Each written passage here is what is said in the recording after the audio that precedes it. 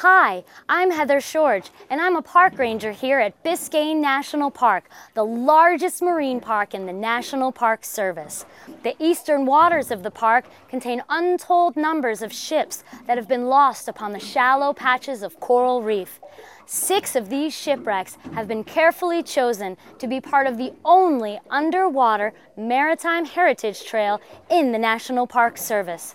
Before we look closer at Eretun Apgar, a steamship that ironically sunk in close proximity to a lighthouse, it is important that we consider some of the natural features that have helped to shape this park's unique maritime heritage. Biscayne National Park is comprised of mangrove shorelines, the shallow waters of Biscayne Bay, the northern portion of the Florida Keys, and the northern section of the Florida Coral Reef. From pirates to homesteaders, people have long relied on the valuable natural resources found in these waters. For hundreds of years, the eastern boundary of Biscayne National Park has been a marine superhighway for international trade and commerce. It is the northward flowing Gulf Stream that powered this aquatic superhighway. It propelled ships around the tip of Florida to ports worldwide.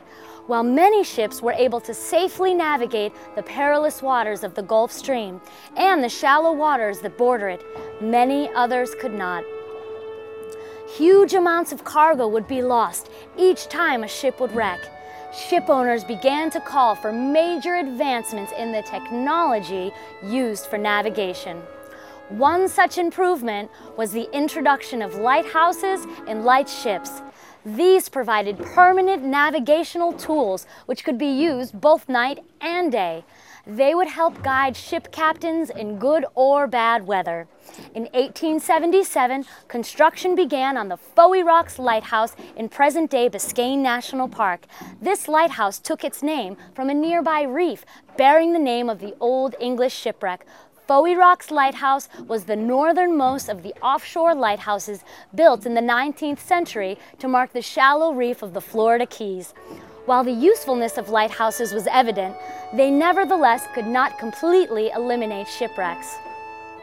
On a late night in 1878, a coal-laden steamer named Eretun Apgar ran aground. The grounding was in very close proximity to the Fowey Rocks Lighthouse, which was still under construction.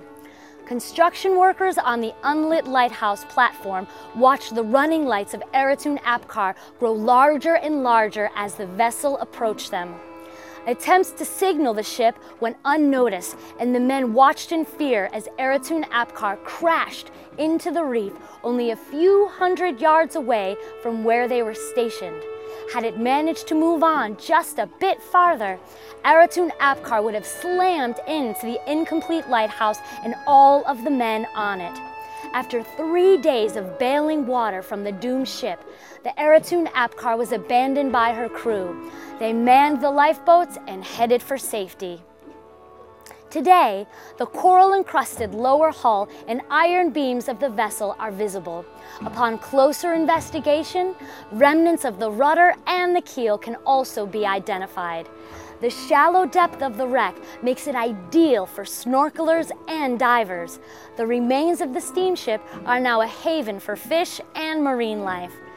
Private boaters are able to safely view the ship's final resting place as mooring balls have been permanently installed near the wreck. You can help protect Eretun Apgar's story by remembering that this site, like all of the archaeological sites in Biscayne National Park, is part of our shared heritage. Remember to take only pictures and leave only bubbles. Dive into history and discover the stories behind the shipwrecks of Biscayne's Maritime Heritage Trail.